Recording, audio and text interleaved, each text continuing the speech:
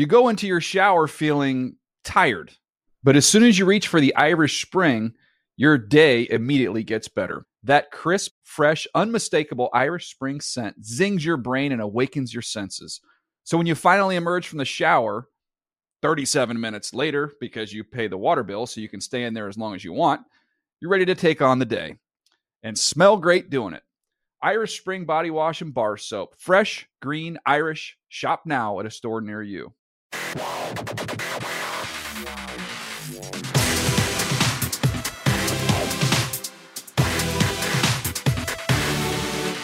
What is up? Welcome to another edition of the NFL Fantasy Football Show presented by DraftKings. It's me, your man, MG Marcus Grant, masking and socially distancing when and where appropriate. We got a good show for you, as we always do on Fridays, and we will get into the recap of last night's TNF game between the Bengals and the Browns. We'll look ahead to some of the big questions in Week 2. Plus, we'll play a little bit of Real or Mirage, talk about some of the big performances that happened in Week 1, whether or not they are a portent of things to come, or whether or not it was just a flash in the pan. We'll be joined, as always, on Friday by our pal Michael F. Florio. But before we do all of that, let's talk to our faithful producer, Senior Edward L. Murphy, Esquire. So, Murph, through 1 week and 1 game, how are your fantasy squads looking? Hey, last night with Joe Mixon and the way he performed was not great. I did have Odell Beckham. I have a few shares of him in some leagues, but man, oh man, it's like seeing Gio Bernard in there. I think I tweeted something last night, like every level of football, whether it's Pee-wee to high school to even some college, it's like if you are the running back who gets the bulk of the yards, they usually reward you with the touchdown once you get in like the red zone. And it's like the NFL does not care. It's like, oh, cool, Mixon, you just got 80 yards. All right, Gio Bernard, come in. We're going to call your number. You're going to get this touchdown. Like there's just no rewarding the players there. So that's kind of what happened last night at the end of that game, because I was crossed my fingers for some garbage time there. It's almost like every running back, or at least like Joe Mixon, is like Wendell Brown from Varsity Blues. And Zach Taylor decided to go out and be Bud Kilmer and pull him out at the goal line to let Gio Bernard get those touches. Yeah, it's got to be frustrating. I mean, I don't know. On the whole, though, you got to be excited Odell's back, at least for fantasy. Yeah, and I've always been an Odell fan. I think he was just a guy that needed to get on the same page with Baker Mayfield. I thought the issues are more of a Baker problem than an Odell problem, because everyone knows that he's the guy that's going to show up and he's going to work hard. And finally they're getting on the same page. So yeah, drafting him in like the third round, like he was going usually in the third rounds, maybe late second. It's like now you're going to get some production back from him. So if this Browns offense is on the same page, yeah, they're clicking with those two running backs and the receivers they have. I mean, it's going to be pretty good. Yeah, no doubt. We'll certainly dig into that as well. But I know a lot of fantasy managers feel the way you did. Seeing Odell get in the end zone, I think, was certainly very exciting for a lot of folks. So, hey, now let's bring in our good friend, Michael F. Florio. Good to see him on Fridays, as always. Florio, how you feeling over there? I'm feeling great. Last night's game was surprisingly really good for fantasy. I was not expecting as many fantasy points as we got out of it. Yeah, no doubt. I feel like styles make fights, and you have two teams that are fairly evenly matched. So maybe that's sort of why we ended up with the game we did. So yeah, that'll be interesting. We'll get into that in just a second. But want to start with a little bit of fantasy news, and we will start with the New York Jetropolitans. Jamison Crowder is out for this week's game against the 49ers. Adam Gase went so far as to say he's been our best player for the last 2 years. He's probably not wrong. But now that he is out, Le'Veon Bell is on injured reserve, so he's gone for at least the next 3 weeks. I mean, Mike, are there any Jets that you would think about playing this week?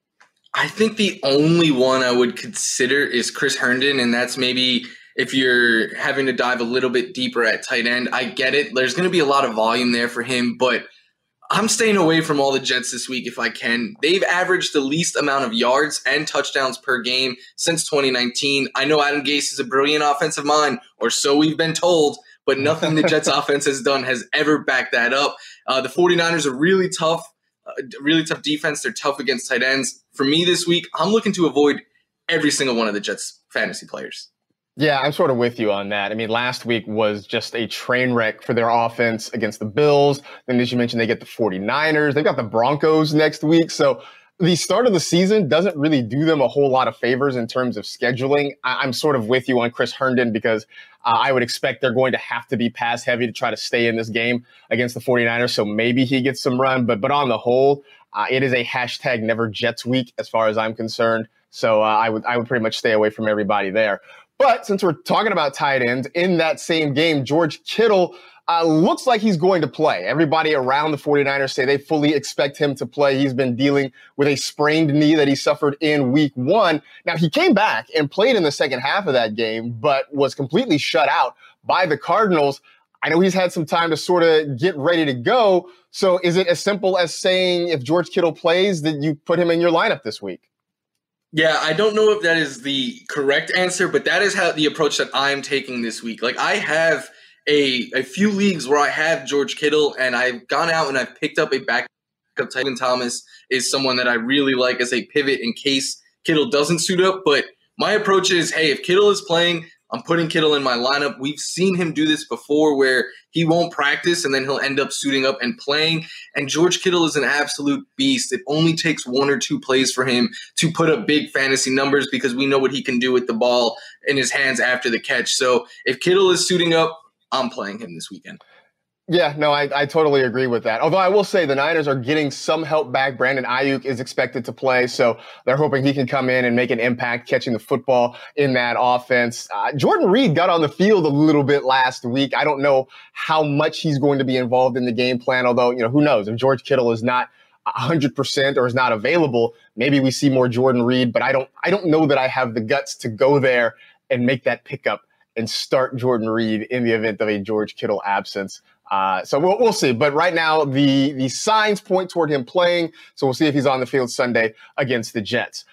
In Baltimore, Greg Roman, the offensive coordinator, says the running back rotation for the Ravens is going to be different every week. Everywhere in the world, fantasy football managers just got sick to their stomach because, we were trying to figure out how this split was going to go between Mark Ingram and J.K. Dobbins. Last week, Dobbins sort of wins based on the strength of getting those touches inside the 5 and scoring a couple of touchdowns. But now with this news, what do you see as the outcome in this backfield? I think it would be a complete mess year. And when they drafted J.K. Dobbins, I was a little hopeful that maybe they would just use those 2 backs and not use Gus Edwards, but Gus Edwards was a factor in week 1. I don't think Gus Edwards is going to go away. He's been an effective player in real life for the Ravens whenever they use him. Last week, Mark Ingram led them in carries with 10. That is not a high number at all for fantasy. J.K. Dobbins, though, led them in snaps with 40%. That's not a high number. And Dobbins saw both touches inside the 5-yard line. I think this is going to be a complete mess for fantasy going forward, especially if it's a guessing game each week. Like, what if one week Dobbins leads in touches and then the next it's Ingram? It's just going to be a headache. And for me, I have them ranked as more flex options than RB2s this week. They're both outside my top 20 and my top 24 running backs. They're just flex options for me right now.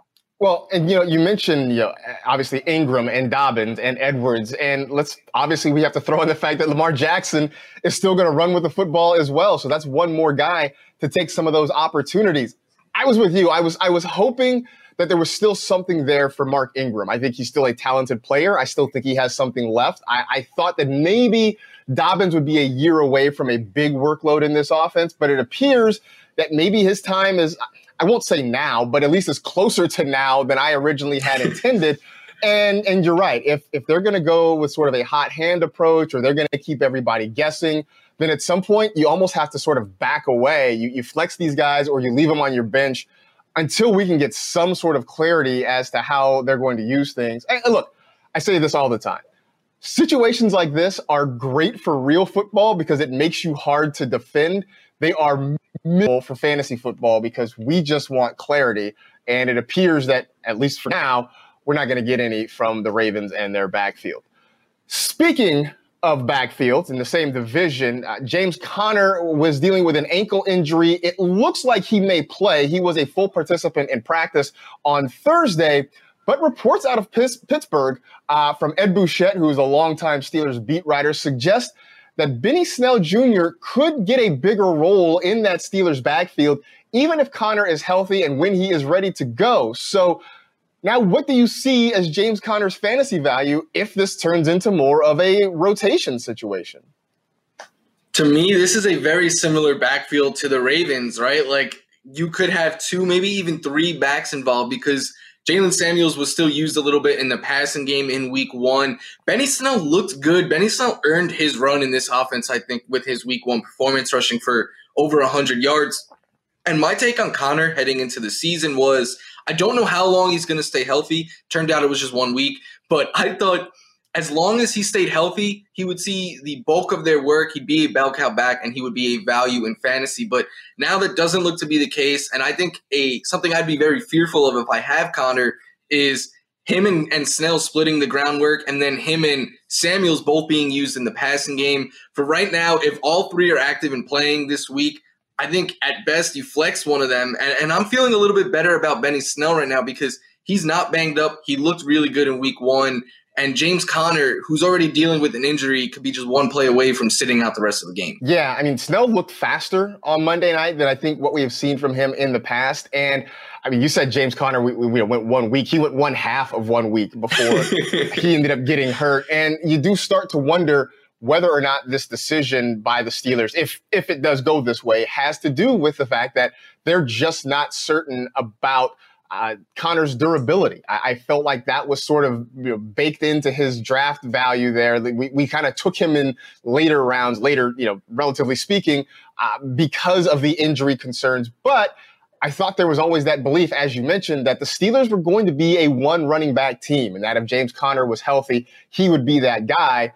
It appears that that's shifting in Pittsburgh, and suddenly you do have to reevaluate what you think about James Conner. If he was your RB2, I don't know, what do you think? Is he now, if he was an RB2 before, is he now more of a 3rd running back, a flex option in a lot of leagues for you? I think so. Like, I would not feel comfortable starting him as my RB2 this week. And I think if you were able to grab one of the top waiver wire backs this week, like, I think I would use Benny Snell over him. I would use James Robinson because at least we know that he's going to get the groundwork there. I would take a wait-and-see approach with Conner in this backfield just because the workload is such a question mark. His health is a question mark. I don't know what you can really feel good about with James Conner in week 2. You know, looking at the Conner situation, looking at the Mark Ingram situation, it's so far, and again, I know it's a very small sample size, but it has reinforced the importance of, in your drafts, going out and getting one of those true workhorse running backs in the first couple of rounds. I mean, I'll even say Saquon Barkley. I know he had a bad game, relatively speaking, on Monday night last week, but still, you know the touches are going to be there. You're not worried that all of a sudden Wayne Gallman is going to start getting snaps in that backfield and mess everything up. I think. Did you see Tiki calling out Saquon, though? I did. That was surprising to me. That was very surprising. I get the sense Saquon's going to just shake it off and not put too much behind it. But that definitely surprised me. So we'll see how that turns out. I'm not worried about Saquon long term. I think he's going to be fine. All right, let's turn our attention to Thursday Night Football, an AFC North matchup between the Bengals and the Browns. It was hyped as a Heisman Trophy winner / number 1 pick against Heisman Trophy winner / number 1 pick. Browns get a 35-30 win in what was a very surprisingly high-scoring game, as Florio mentioned earlier in the show. Go through some of the top scorers fantasy-wise. Nick Chubb having a huge day, 124 rush yards, 2 touchdowns. Kareem Hunt with 101 total scrimmage yards, rushing touchdown and a receiving touchdown. Odell Beckham Jr. getting into the act as well. So let's start on the Browns side. I mean, they were awful against the Ravens. They looked great against the Bengals. So what do we make of the offense, and what do we make of this running back split? I think the running back split is going to continue to be the 2 of them all year. And I know Nick Chubb had a monstrous game. I have him in the league. I was very excited. I enjoyed it. But on the year, Kareem Hunt still does have more fantasy points. Like, Kareem Hunt has shown us that you could trust him as an RB2 or a flex each and every week, I think, because the usage is simply going to go his way, especially – this was a game last night where the game script lined up perfectly for Nick Chubb. They were playing the whole second half with a lead, a multiple score lead at times, and Kareem Hunt still went off for 24 fantasy points. And in a game like in week 1 where they were trailing multiple scores, he was the back that you wanted to have there. So I think he's in play each week. I think Odell Beckham Jr. is still I have him as a high-end wide receiver too. That's where I had him coming into the year because I think he will be a little up and down because of Baker Mayfield, but I still think we were getting a little bit too low on Odell after week 1. It's almost like the Ravens are one of the best defenses in the league, and it was understandable why the Browns would struggle in week 1. Yeah, go figure about that. Baltimore is probably going to shut a lot of people down this year. Maybe that's something we should take into account. But it was nice, as Eddie mentioned at the top of the show, to see Odell Beckham Jr. come back into our lives. I know he said he wanted to get involved early, and it looked like they got him involved early in that game. I mean, we saw the big throw downfield that led to the touchdown. But even all throughout the game, they were trying to get the ball to OBJ as much as possible. They were using him, you see there, on some underneath routes. They were trying to get him down the field. He just looked like the Odell that we had been used to seeing for so many years. Now, the next trick is to get him over 100 yards, because I think now it's been, 12 straight games for him without 100 receiving yards, which is the longest streak of his career. So one thing at a time, certainly for Odell. But, Florio, like you said, I mean, there's reason to be optimistic. Although I will say this, look, next week they have the Washington football team. And I think we're still sort of learning about their defense. I think we're still sort of learning about the Browns offense. So I would say early on, and maybe you agree or disagree, that next week against Washington maybe gives us a better picture of what the Browns offense can be. I agree, because I think it's hard to judge them so far because they played one of the best defenses in the league and then one of the, poorer defenses in the league in the Bengals. So I'm not sure we've seen the true Browns offense yet, but I'm hoping that it looks closer to last night than week 1. Yeah, you and everyone in Cleveland hopes that is the case.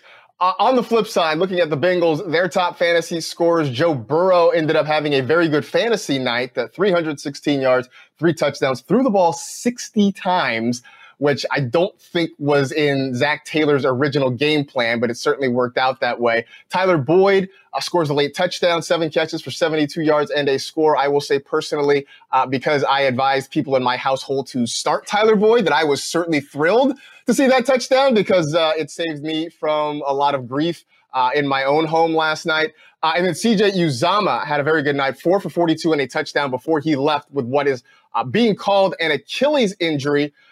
But the name that you're not hearing here is Joe Mixon. He just did not have a great night. This is sort of 2 weeks in a row that Mixon underwhelmed.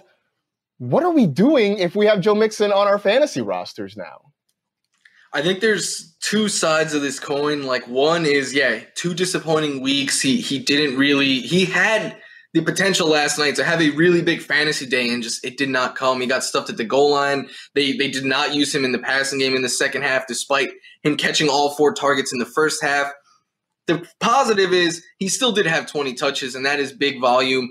I think, though, that Joe Mixon, while we drafted him as an RB1, I feel like he's more of a high-end RB2. He will have some RB1 weeks, but Gio Bernard is clearly still a factor there. And when they were playing from behind, when they went into the 2-minute or the hurry-up offense, it was Gio Bernard out there, not Joe Mixon. And you could say, oh, that's due to pass protection, whatever reason you want to say. It still leads to more targets for Gio Bernard than for Joe Mixon. It puts a cap on Joe Mixon upside each and every week. He will have some big games, but I'm starting to value him more as an RB2 rather than a top 10 running back this year. Yeah, I think I have to reevaluate because I was really big on Joe Mixon. I thought that he would have a huge workload. I thought maybe he had the chance to even sort of knock on the door of the top 7, maybe even top 5, depending on how things worked out. I know there's still time. It's only been 2 games, but the usage rates are starting to be concerning with him. And as you mentioned with Gio Bernard, that's going to take a big chunk out of his opportunity. I think the frustrating part, though, is that I don't see Bernard getting enough work to make it worth playing him on a regular basis, right? I mean, he's getting some touches, he's getting some receptions and some targets. He seems to be the third down back. But it just seems like more than anything, he's going to hurt Joe Mixon more than he helps himself. And I don't know what you do with that. I mean, I don't know if you even consider rostering Gio Bernard if this is how they're using him. I picked him up in 1 league this week, and it was more like I didn't even consider starting him. It was more let's see if he is, if he gets a lot of this passing down work. And he did, but he didn't do a whole lot with it. I agree with you, Mark. It's like, unless there's an injury to Joe Mixon, I don't think Gio Bernard is going to be fantasy relevant. He may have a couple of big games where, he'll catch 5-6 balls, but I think those games are going to be more game script dependent. And he is just someone that I would not want, at least as of right now, I would not want to trust in my starting lineup. Well, I mentioned CJ Uzomah, who left the ball game with what looks like an Achilles injury. In fact, the news actually just coming out not long ago that he is going to be out for the season with a torn Achilles. So we saw Drew Sample get a lot of looks in those last couple of drives as the Bengals were trying to come back. Considering how Uzomah has been used, and considering it looks like Joe Burrow seems to have an eye for tight ends, do you have any interest maybe in Drew Sample? I think so. Like, I'm in one league that's a 20-team league, and I've been searching for a tight end all year. I'm going to pick him up there. But I think even in more in like a 12-team league, he can be on that like low-end tight end 1, high-end tight end 2 range. In a 10-team league, I don't think I'm ready to go and grab him yet. But everything you said is true. Like, Burrow's been throwing to the tight ends a lot. I do think last night, though, might have been a little matchup dependent because – throwing to the tight end was clearly in their game plan. They targeted Sample 9 times, Uzomah 6 times, and we saw the week before that what Mark Andrews did, catching the 2 touchdowns against the Browns. You may be able to pick on the Browns with tight ends this year going forward, but I do think in 12-team leagues or deeper that he is very much a name that you're going to look at on the waiver wire this week if you're in need of a tight end, especially because I've heard you talk about it before, Marcus. Like, we always think tight end is so deep. But by like weeks 2, 3, 4, we're suddenly sitting there like, wow, I need to pick up and start Drew Sample. I mean, look at this. Just in our early segment alone, we've talked about George Kittle being hurt. We talked about Chris Herndon being maybe a start if you're struggling. And now we're talking about picking up Drew Sample. I mean, this is where we are, and we haven't even gotten to the second Sunday of the season at the tight end position. A couple other things that I took away from last night. One, looks like you can start running backs against the Bengals. I know that they have a couple of injuries along their front line. Geno Atkins isn't there. Mike Daniels isn't there. So maybe that changes a little bit when those guys get back and healthy. And as you mentioned, starting tight ends against the Browns through 2 weeks seems to be a pretty good deal. So that's just something to keep an eye on. Which you mentioned Logan Thomas earlier. They've got Washington next week. So maybe Logan Thomas ends up as kind of a sleeper tight end pick when the FT takes on the Browns in week 3. So we'll keep an eye on that, certainly. In the meantime, today's show is sponsored by DraftKings, the leader in one-day fantasy sports. DraftKings has millions of dollars in total prizes up for grabs this week. So download the DraftKings app now, use code TEAM during sign-up, and start feeling the sweat like never before. Eligibility restrictions apply. See DraftKings.com for details. Time to look at some of the big questions facing fantasy folks in week 2. We will start down in Tampa Bay, where the wide receiver situation is sort of in flux. There was some good news, though, for the Bucs. Chris Godwin was back on the field. He was in concussion protocol earlier in the week, so it looks like there's a chance he can play this week against the Carolina Panthers. But look, Mike Evans was banged up last week. We saw Scotty Miller get a whole lot of touches. There was talk that if Godwin doesn't play, that maybe we see some Justin Watson on the field for Tampa Bay. How are you approaching the Buccaneers pass catchers this week? I had Mike Evans outside of my top 10 when I thought that Chris Godwin was going to be playing. That will be changing. Like, now that Godwin is doubtful, I'm going to be bumping up Mike Evans a lot. And then I think Scotty Miller is the other name you take interest to there. We know Chris Godwin, he works a lot out of the slot. With him missing there, we did see Mike Evans actually run the second most routes for the Bucs out of the slot in week 1. I think he'll still see a good amount of work there, but someone's going to have to step up and take those Chris Godwin routes. I think it's going to be Scotty Miller, and I think Scotty Miller is a sneaky name that you could pick up and actually start this week.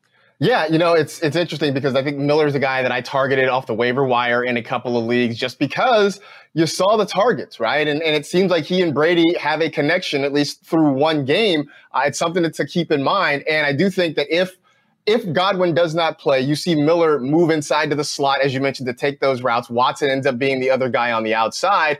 And we know that Brady loves his slot guys. I mean, we saw that with Welker and Edelman for so many years. We saw it with Godwin a little bit last week. And you just add the fact that he seems to like Scotty Miller with moving Miller to the slot. That seems to really bode well for what his targets could be. On top of it, it's just such a good matchup. I mean, we saw the Raiders passing game have some success against the Panthers in week 1. I got to think that the Bucs could do the same against this team in week 2. So that's something just to kind of keep an eye on.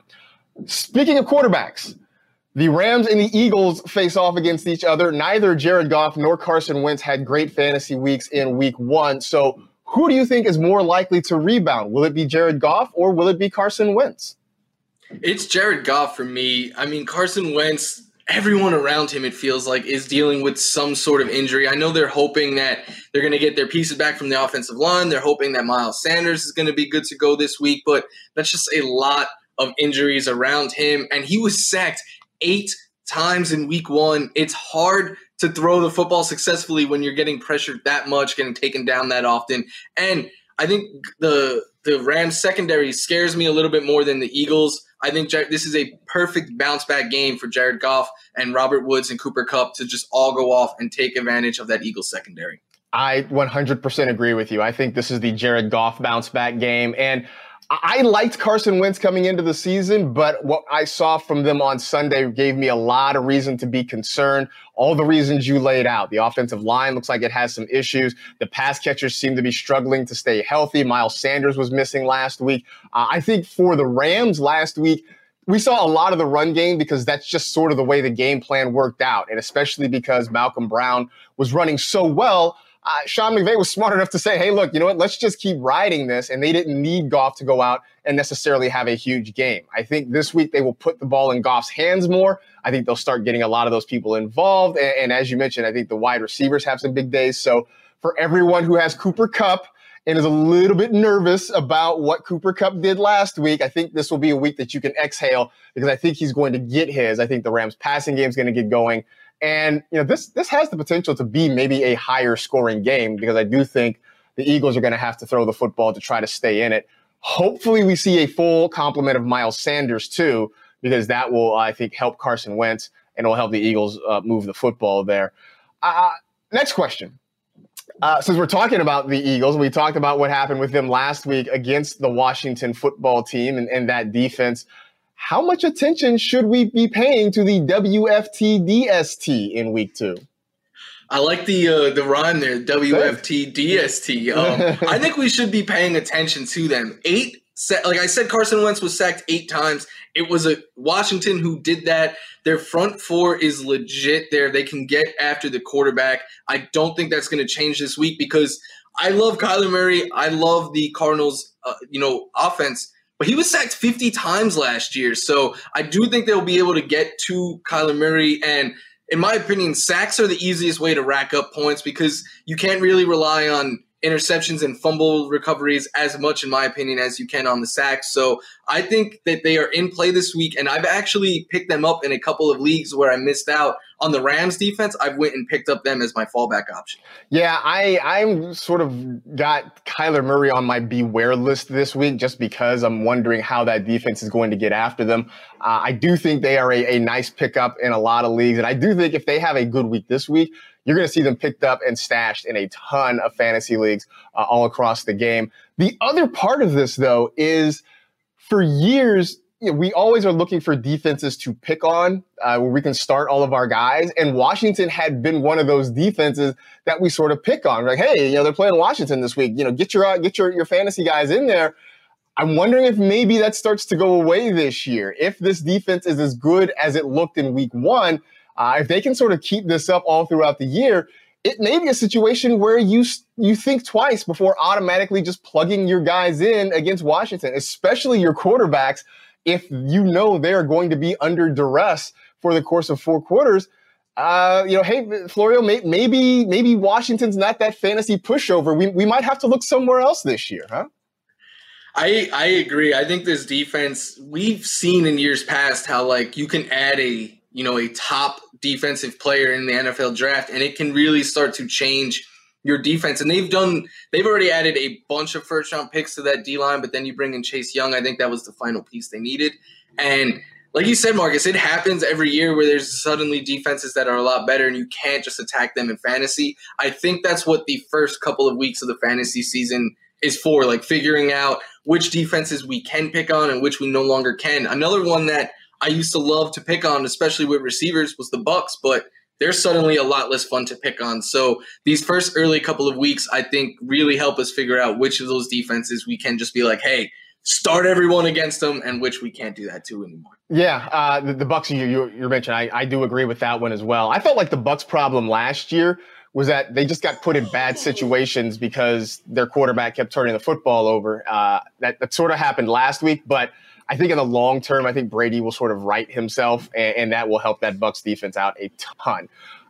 You don't think Brady's going to throw 30 picks? I'm gonna go out on a limb and say I don't think Tom Brady is going to throw 30 picks this year. Just call me crazy. I don't think it's going to happen. Speaking of quarterbacks, a very interesting quarterback matchup this week. The Ravens and the Texans play. It's Lamar Jackson against Deshaun Watson, two of the marquee young quarterbacks in the National Football League. I think everybody is going to be interested in watching this game. For you, which quarterback has the bigger day? Is it Lamar or is it Deshaun? This is a really easy one for me. It's Lamar Jackson. Like, Lamar can have a huge fantasy day with just a couple of runs on his own. And then the Texans defense does not scare me nearly as much as the Ravens. The Ravens, since 2019, the only team that has allowed less fantasy points to quarterbacks has been the Patriots. And the Texans just, I know it was a hard matchup in week one, but they just didn't look completely in sync. They had a lot of drops. There was a lot of miscommunication. So for me, that I have Watson actually, he's still a QB1 for me in 12-team leagues, but in 10-team leagues, I think you may be able to get away from him at times. Just, I'm really scared by this defensive matchup. But now watch, he's going to go out and put up 30 points this week. I mean, I still like Deshaun Watson. I like Lamar Jackson better. Let me just get that out of the way. I think he has the bigger week because I just think the game script will be more conducive to him kind of going out and doing his thing. But I do see a situation where Watson ends up kind of salvaging a decent fantasy day just because I think that the Texans may be forced to play catch up and they may be forced to throw the football and that we'll see sort of Watson be able to pick up some second half points that way. The one thing that does concern me is we saw last week against the Chiefs that Deshaun Watson had to kind of run for his life. He had to scramble a few times, especially in the second half. The Chiefs got in his face and made him really uncomfortable. If Kansas City can do that, Baltimore can certainly do that. So that's a little bit of a concern. Maybe the upsides of that is that he gets you some rushing yards and maybe he gets you another rushing touchdown like you see right there. But I'm sort of with you, though, Florio. I do think that it's going to be more of a Lamar Jackson day than a Deshaun Watson day.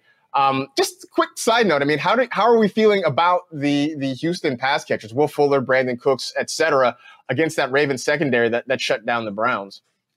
I'm trusting Will Fuller. Like, I have a lot of Will Fuller in my leagues this year, and I'm starting him. What we saw in week one, the Chiefs are a very, very tough matchup, especially for wide receivers, and Will Fuller still put up numbers. He still got a ton of volume. He led them in every single category, basically, you can imagine. So I'm trusting him.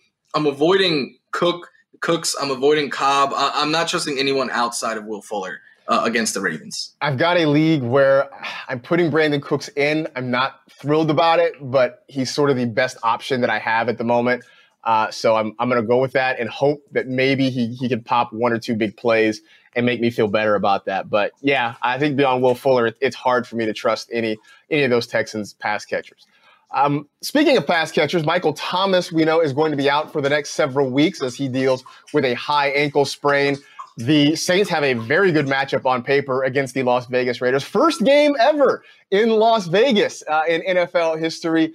So which pass catchers do you think benefit the most from Michael Thomas not being there? I think it is Jared Cook, believe it or not. Like, he had 7 targets last week, but he also had nearly 50% of the Saints' air yards. And I was shocked when I saw that number because I was like, Jared Cook, really? But if he's going to see usage like that, I think that he is an obvious like tight end one that you need to play. But I also think there's going to be like a boost for everyone kind of around there because we know the volume that Michael Thomas sees each and every week. So I think it's kind of a all hands on deck scenario, like trying to replace him. You know, you got to start Kamara, but it was great seeing him used like he was in the passing game last week. Emmanuel Sanders caught a touchdown. I think that he is in play this week. And I even think Tre'Quan Smith can be a sleeper. So while I think Jared Cook is the biggest benefactor, I think it helps everyone in that offense. Yeah. Outside of Drew Brees. Well, obviously, right? Jared Cook obviously had the big game, as you mentioned last week, the nice game, as you mentioned last week. It's also a revenge game for him going against the Raiders, for whatever that does for you. I like Emmanuel Sanders. Last week, if you go back and look, he didn't play a ton of snaps, but he played a lot of key snaps. The fact that he had 4 red zone targets last week, that was the most of anybody in the NFL in week 1. It means, like I said, he wasn't on the field a lot, but he was on the field when the Saints were in scoring position. Obviously, with no Michael Thomas, I think those snap numbers go up. I think the target numbers go up. But especially if they are going to look for him down near the goal line, that means he's got a chance to put up some decent fantasy numbers this week. So I do think that he's a nice flex play in a lot of situations. I think he's been a popular add off the waiver wire, understandably, because Michael Thomas isn't there. We wait to see how long it's going to be until MT returns, because that is certainly going to impact how the rest of the Saints offense goes until he's back on the field. It's time for Best Value, presented by DraftKings. We go through our favorite values of the week in daily fantasy. So let's get it started with the quarterback position. You're looking at that man down in Tennessee, huh? Yeah, he's made 11 starts with the Tennessee Titans coming into this week, but he's topped 19 fantasy points in 8 of those. It's a good matchup against the Jaguars, where he actually has reached his highest point total in any of those starts as a member of the Titans. My only concern with him is the Jags can get ran all over, and Derrick Henry is the best pure runner in football. So I have a little bit of concern that this could be more of a safe floor rather than that high ceiling game for Ryan Tannehill. But I do think that high ceiling is in play here. And for his cost, and you can get around 19 fantasy points, I think he's a great value. Well, I'm going to go with Jared Goff, and we talked about it in the last segment, that game against the Eagles. It just seems set up for the Rams to throw the football more. It seems set up for Goff to kind of get on track. I mean, he didn't have a touchdown pass last week. I'd like to think he wants to get on the board. Sean McVay wants to get him on the board, and so I think it's going to work out well for Robert Woods, Cooper Kupp, all those guys, Tyler Higbee even. This feels like a big Jared Goff game coming, so I'm going to take him as my quarterback value. All right, over to the running backs. Jonathan Taylor has been the hot name in fantasy circles now that it looks like his opportunities are going to increase. He ends up being surprisingly a good value this week. Yeah, I don't think his DraftKings price has caught up yet to the volume that we're all expecting him to see. Remember, coming into the year, myself and a lot of others were saying, like, Jonathan Taylor has league-winning upside if he can just shed Marlon Mack. Did not think Marlon Mack was going to get hurt in week 1, and starting in week 2, Jonathan Taylor was going to be their starter. But here we are, and I know Nyheim Hines had the 2 touchdowns last week. Maybe it's a mistake on my part, but I'm still expecting Jonathan Taylor to become that goal line runner for the Colts. And the one knock on him was this guy cannot catch passes, right? He was their leading receiver in week 1. I think that it's okay to get Jonathan Taylor in your lineup, and I think he is an absolute smash at 5,700 on DraftKings. Yeah, I mean, Jonathan Taylor catching the ball the way he did, I think that knocked down a whole lot of myths about him and certainly made him a little bit more exciting. I'm going to go with David Johnson on my side, and I know we expressed concern about the Texans offense and what it means. I think Johnson, though, still has a bit of a stable floor this week, especially with it not looking like Duke Johnson is going to be available. That means that David Johnson's going to get pretty much all those backfield opportunities. And I think he's going to be fairly game script independent. I don't think he's going to be affected by it because they can throw him the football a lot. We saw that in week 1. So I still think he's going to get on the field. He's going to get a ton of opportunities. And I think if you're the Texans, maybe the best way to try to keep some of that pressure off Deshaun Watson is just having that pass-catching running back as an outlet to kind of keep those rushers a little bit slowed down and give Watson some time to look downfield a little bit later in the game. All right, so the wide receivers, I teased the Aniston Sudeikis comment. We're the Millers. We're going 2 different Millers, but you've got one Miller on your side, huh? Yeah, Marcus, when you made that joke, it went over my head initially, but then I saw that we both have a Miller, and I got the joke. I was like, oh, all right. But I like Anthony Miller a lot this week. 6 targets in week 1. He was the Bears' leading receiver. He had an amazing touchdown catch that I don't know how he was able to catch that ball and stay in bounds for the score, but he was. And then he's an even better matchup this week against the Giants. They've allowed the 4th most fantasy points to receivers since 2019, and We saw what the Steelers were able to do against that secondary last week. Big Ben throwing for 3 touchdowns, Juju finding the end zone twice, James Washington finding it. I think Anthony Miller out of the slot for the Bears this week is going to have a nice, safe floor with the catches and the yardage, and I would not be surprised if he scores for a second straight week. Absolutely love Anthony Miller this week as a nice flex play. I'm going to go Scotty Miller, and we talked about the Buccaneers and their wide receivers, and I think regardless of what happens with Chris Godwin this week, I like Scotty Miller as a value play.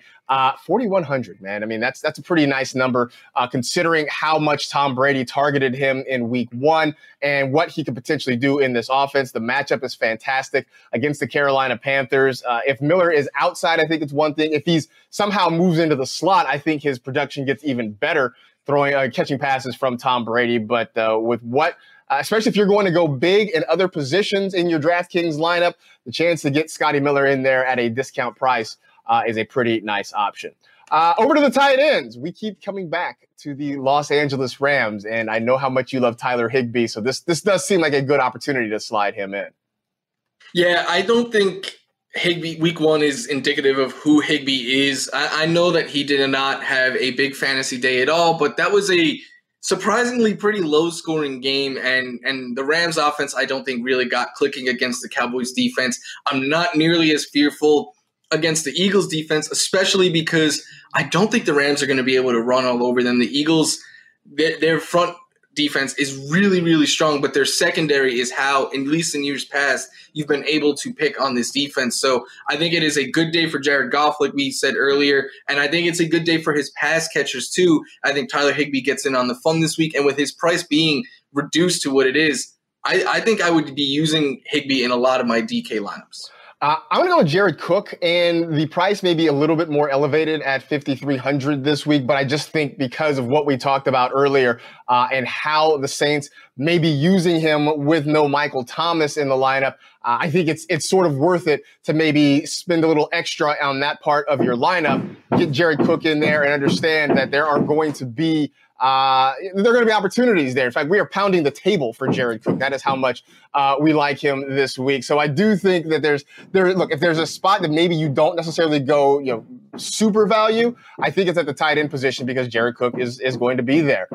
Finally, we look defensively, and we were of the same mind on this one. We keep coming back to the same game, but the Rams it just feels like the best opportunity, especially for what the value is this week. Yeah, we've mentioned it many times. Carson Wentz was sacked 8 times in week 1. Aaron Donald and those boys, I think, are going to be getting after him again this week. Right now, it feels weird to say it, but I'm picking on the Eagles' offense. Right? Yeah, I didn't think we would be here, especially not in week 2. But here we are. We are picking on the Eagles because, hey, look, as you mentioned, if Washington can get 8 sacks, you got to believe that Aaron Donald and those guys can get a pretty good number as well. So I'm gonna do the same thing. I'm gonna go with the Rams. 2,800 for the week seems like a pretty good option. So that's what we're gonna do. It is time for a segment we debuted last week called Ask a Nerd. It went so well, we decided to bring it on back. We are asking our resident nerd researcher, Matt Okada, about rookie running backs. Clyde Edwards-Helaire obviously made a big splash in week 1, but a lot of his rookie cohorts played pretty well that first week of the season. So we wanted to know, what does that mean historically, at least over the last 5 years, for rookie running backs when it comes to their fantasy finishes? So let's go on and ask our resident nerd. Thanks again, Marcus. With the potential rise of Clyde Edwards-Helaire and Jonathan Taylor as fantasy stars this season, let's take a look at the best fantasy finishes by rookie running backs over the last 5 years. Coming in at number 5 is former Jaguars rookie Leonard Fournette, who scored 230.2 fantasy points and finished as the RB9 in 2017. Incredibly, Fournette did all that in only 13 games, fewest of any back on our list.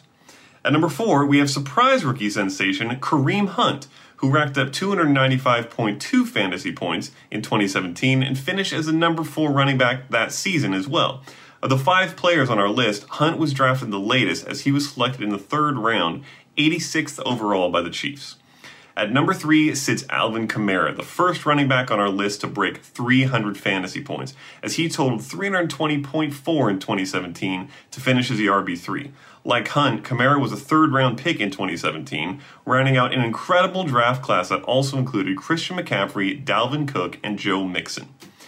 The number 2 spot goes to Cowboys star Ezekiel Elliott, who scored 325.4 fantasy points in his 2016 rookie campaign. Elliott's 15 rushing touchdowns in his debut season are tied for the second most in NFL history by a rookie, behind only Eric Dickerson. And finally, hurdling his way to number 1 on our list is Saquon Barkley. But Barkley's 385.8 fantasy points for the Giants in 2018 aren't just the most on our list. They're the most by any rookie at any position ever. Thanks once again for asking a nerd, and may the fantasy points be with you. Thank you, Matt. Appreciate it there. Okay, so now that he's put that out there, I mean, Clyde Edwards-Helaire, obviously the big week last week. He's on pace to score over 300 fantasy points. Do you think he gets there? And are there other guys you think in this class that could maybe get to that 300-point mark? I do think he gets there. I had him as a top 6 running back heading into the season. And Marcus, we spoke about it last week, how that might have been too low. He got 25 carries, 6 inside the 5 in week 1. I think he breaks the 300-point mark. The only other rookie running back I can see doing it is Jonathan Taylor. And I think he actually has a road to that now that Marlon Mack got hurt, and he's just getting what I expect him to get the bulk of the groundwork. And we already saw him use a lot in the passing game. So I think Jonathan Taylor can push for that number as well. Outside of that, I'm not sure any other rookie running back can this season. Yeah, I would agree with that. I think Taylor is the only other one. I know DeAndre Swift was one of those guys in the actual draft that we thought, was going to be one of the top running backs off the board, but he's in a situation where I don't think the offense in Detroit lends itself to him getting there. So I think you're right. It's Edwards-Helaire, it's Taylor that sort of get there. Some other names, though, that were very surprising in week 1 in terms of their production and their usage. So of J.K. Dobbins, Zach Moss, and James Robinson, which one of those 3 do you think will remain relevant the longest over the fantasy season? I think in 2020, it's going to be Zach Moss. He had an even split in carries with Devin Singletary. And Singletary was used more in the passing game than Moss, but Moss was also still utilized there a good amount. And just like we saw last year, the Bills don't trust Devin Singletary near the goal line. And when they got near it inside the 10, it was Zach Moss on the field, not Devin Singletary. So I think he will be relevant the longest this season. But I think in 2021 on, it's J.K. Dobbins, no question. Yeah, I think Dobbins is hurt by what we talked about earlier, the fact that the Ravens running back situation could end up being a mess if they sort of go with a true muddled committee situation there. And I think for Robinson, it's a situation where I just don't know that the Jaguars are going to have enough volume in their run game. I expect they're going to be playing from behind a lot, and that could potentially impact his ability to get the football in the second half of a lot of games if they have to throw the football and it ends up becoming a Gardner Minshew thing. So, all right, that leads us to Best of the Pack, presented by Panini Trading Cards. We got 3 cards out of the pack of some big-name players, and we're wondering what's going to happen to them in week 2. So we will start at running back with Todd Gurley. Let's center that right there. There you go. Todd Gurley and the Atlanta Falcons taking on the Dallas Cowboys this week. When you look at this, how dependent do you think Gurley is going to be on game script in order to be productive? I think it's going to be pretty dependent. I will say he had 5 targets in week 1, so you love to see that kind of pass game usage. But even with the volume he saw, he didn't do a whole lot with it. And he doesn't really look like the Todd Gurley from 2 years ago. He looks more like the Todd Gurley from last year. So I have really big concerns about the knee and just how he is going to be able to play if that knee is not what it was a couple of years ago. So Gurley, if you have him, I think you still have to start him, but I do not feel good about him going forward. Yeah, the targets were encouraging. The fact that they still use him near the goal line is sort of encouraging. And I'm holding on to the fact that the Falcons are going to play in a lot of high-scoring games. You just hope they don't get blown out in the first half, and then that changes what they do, because then all of a sudden Gurley might not be as involved in the second half of games when you need him to kind of get you those fantasy points. All right, number 2, DeAndre Hopkins. I mean, we don't have to really worry about him being game script dependent. 16 targets in week 1. Do you think that was an anomaly, or is this how it's going to be most weeks for him? Man, I came into this year down on D-Hop. He was still in my top 10, but I just did not think he was going to get force-fed the ball like he would every single year in Houston, getting 150-plus targets. And then this happens in week 1. He dominated their target share, dominated their air yard share. I think he is going to make me look foolish. I expect big volume for D-Hop every week. I mean, if it makes you feel better, I know there were a lot of fantasy analysts who sort of felt that way. Even I thought, okay, he'll be fine, but he's not going to get the same volume he did in Houston. That was wrong in week 1. I still think there are going to be weeks we will see more Christian Kirk and Larry Fitzgerald and who knows who else. But the idea that he can't come close to his target numbers that he did in Houston, maybe it is time to sort of rethink that in Cliff Kingsbury's offense. All right, our last best of the pack for this week, it is Dalvin Cook, the Minnesota Vikings taking on the Indianapolis Colts this week. The Colts' run defense was so-so against the Jaguars in week 1. Do you like this matchup for Dalvin Cook? The matchup doesn't scare me at all. Like, it's not a great matchup by any stretch, but it's also not one of the hardest matchups in the league. My concern with Dalvin Cook more is his usage in week 1. Like, he only had 12 carries. Alexander Mattison had 6. Madison had 4 targets to Cook's 2. And I know Cook scored the 2 touchdowns and you were feeling good about him. But because I have Cook in a couple of leagues, and after I was looking at the box score, I was like, 14 touches. Like, I'm sorry, 13 touches, 14 opportunities. Like, I want more out of my top 5 or top 6 overall pick. Yeah, and you hope that he doesn't become game scripted out. I mean, last week, the Vikings had to throw the football late because the Packers sort of ran away. Maybe this week's it's a little bit closer, but it is worrisome because that Viking defense looks kind of leaky. And if they start giving up points, you do wonder what that means for Dalvin Cook. Hopefully this week, though, it's not an issue, and we see him get a pretty heavy workload from start to finish for the Vikings offense. Finishing up the show with a little real or mirage, looking at some big things that happened in week 1 and trying to figure out whether or not these things can be replicated throughout the year. So we will start with the Tennessee Titans. Corey Davis, who actually had a big game on Monday night for the Titans against the Denver Broncos. We have been waiting for the Corey Davis breakout for a while. So, real or mirage, this is the Corey Davis breakout season. I thought it was real until we heard that A.J. Brown might need to miss this week and maybe multiple weeks, because we've seen Corey Davis attempt to be a number 1 wide receiver in this league for 3.5 years, never really lived up to the expectations. And then in week 1, he had a monstrous day, and they kind of came out and said, hey, the defense was dictating that we throw to Corey Davis. Like, they were focusing on A.J. Brown and Jonnu Smith. So now if A.J. Brown misses time, I think Corey Davis is going to go back to a mirage. But I think when this offense is fully healthy, he can be a really nice second piece for them in that passing game. You know what? I think I'm going to buy into this. I think this might be a real thing for Corey Davis. Maybe it just took a little extra time. Maybe it just took a change at quarterback too, right?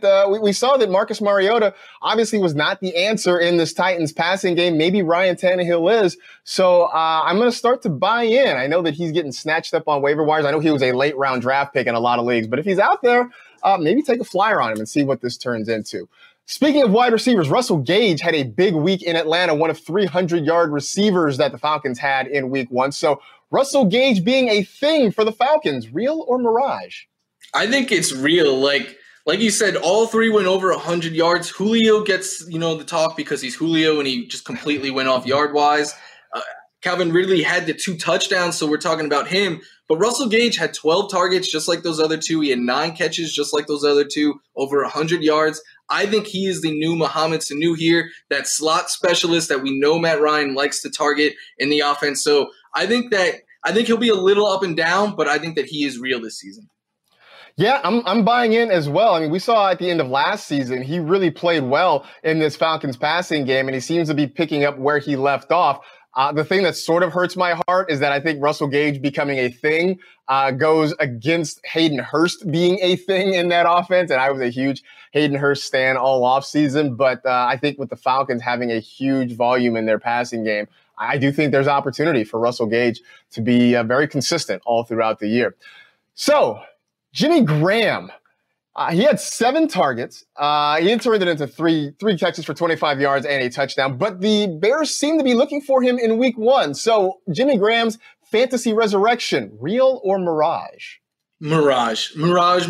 Do not do this again. Do not get sucked into Jimmy Graham just because he caught a touchdown. Yeah, he was targeted 7 times, but if you take that touchdown away, it's still a pretty gross fantasy day. Maybe he'll have some weeks where he'll catch a touchdown and he'll be an all right fantasy option, but we saw that in a few years ago now with Seattle when he was able to be fantasy relevant. I don't think he's going to be able to catch double-digit touchdown passes this year, though. I want nothing to do with Jimmy Graham. Yeah, I'm with you. I'm staying away from this one. I'm calling this a mirage just because I just don't think the Bears are going to have enough targets to go around consistently. And if his catch rate's going to be bad and if his yardage totals are going to be bad, he becomes heavily touchdown dependent. And I just don't think this Bears offense is going to score enough to support that. So I'm out on Jimmy Graham. All right, so last one. It starts with some very burning questions being asked on the Carolina Panthers bench. We'll take a look at that. How's the Bear doing? The Bear. Panther. That's Sir Purr, bro. Who? Sir Purr. How you say that? Sir Purr. Sir Purr. Oh, Sir Purr. Wow. You call him that? Yeah, that's his name. So you be like, what's up, Sir Purr? So the question is, Robbie Anderson becoming friends with Sir Purr in Carolina, is that going to be real or a mirage? I think it's going to be real. The NFL gave us so much great stuff in week 1. That was easily the best. I mean, there's so many ways the Panthers can have fun with that. Like, how are they not going to just keep playing that up all year? I think this is very real. All right. You know what? I think maybe, but I'm going to say mirage. He just seems so befuddled by it. I mean, he called it a bear. He asked if that was really his name. He's like, you gotta be like, what up, Sir Purr? Like, he just seems so confused by the whole thing. I think he and Sir Purr may keep each other at arm's length distance for most of the year. But I will tell you what, that was absolute gold to start the season. And props to the Panthers for putting that out there. They have one of the best social media departments around, and that was fantastic work to start the season. So, all right, there you go. That is it. We are done. We appreciate you hanging out with the NFL Fantasy Football Show presented by DraftKings. You know the drill. Tell 2 friends to tell 2 friends. Rate, review, and remember, dinosaurs never had coffee. And you see how that worked out. Be safe. Take care of yourselves. Wear a mask. And we will see you on Monday.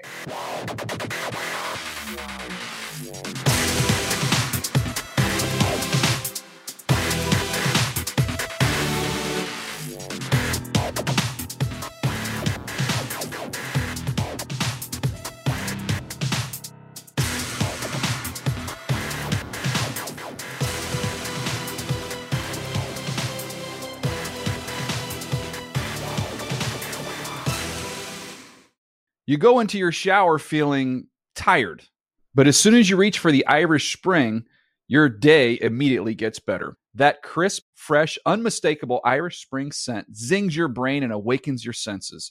So when you finally emerge from the shower, 37 minutes later, because you pay the water bill so you can stay in there as long as you want, you're ready to take on the day and smell great doing it. Irish Spring Body Wash and Bar Soap. Fresh, green, Irish. Shop now at a store near you.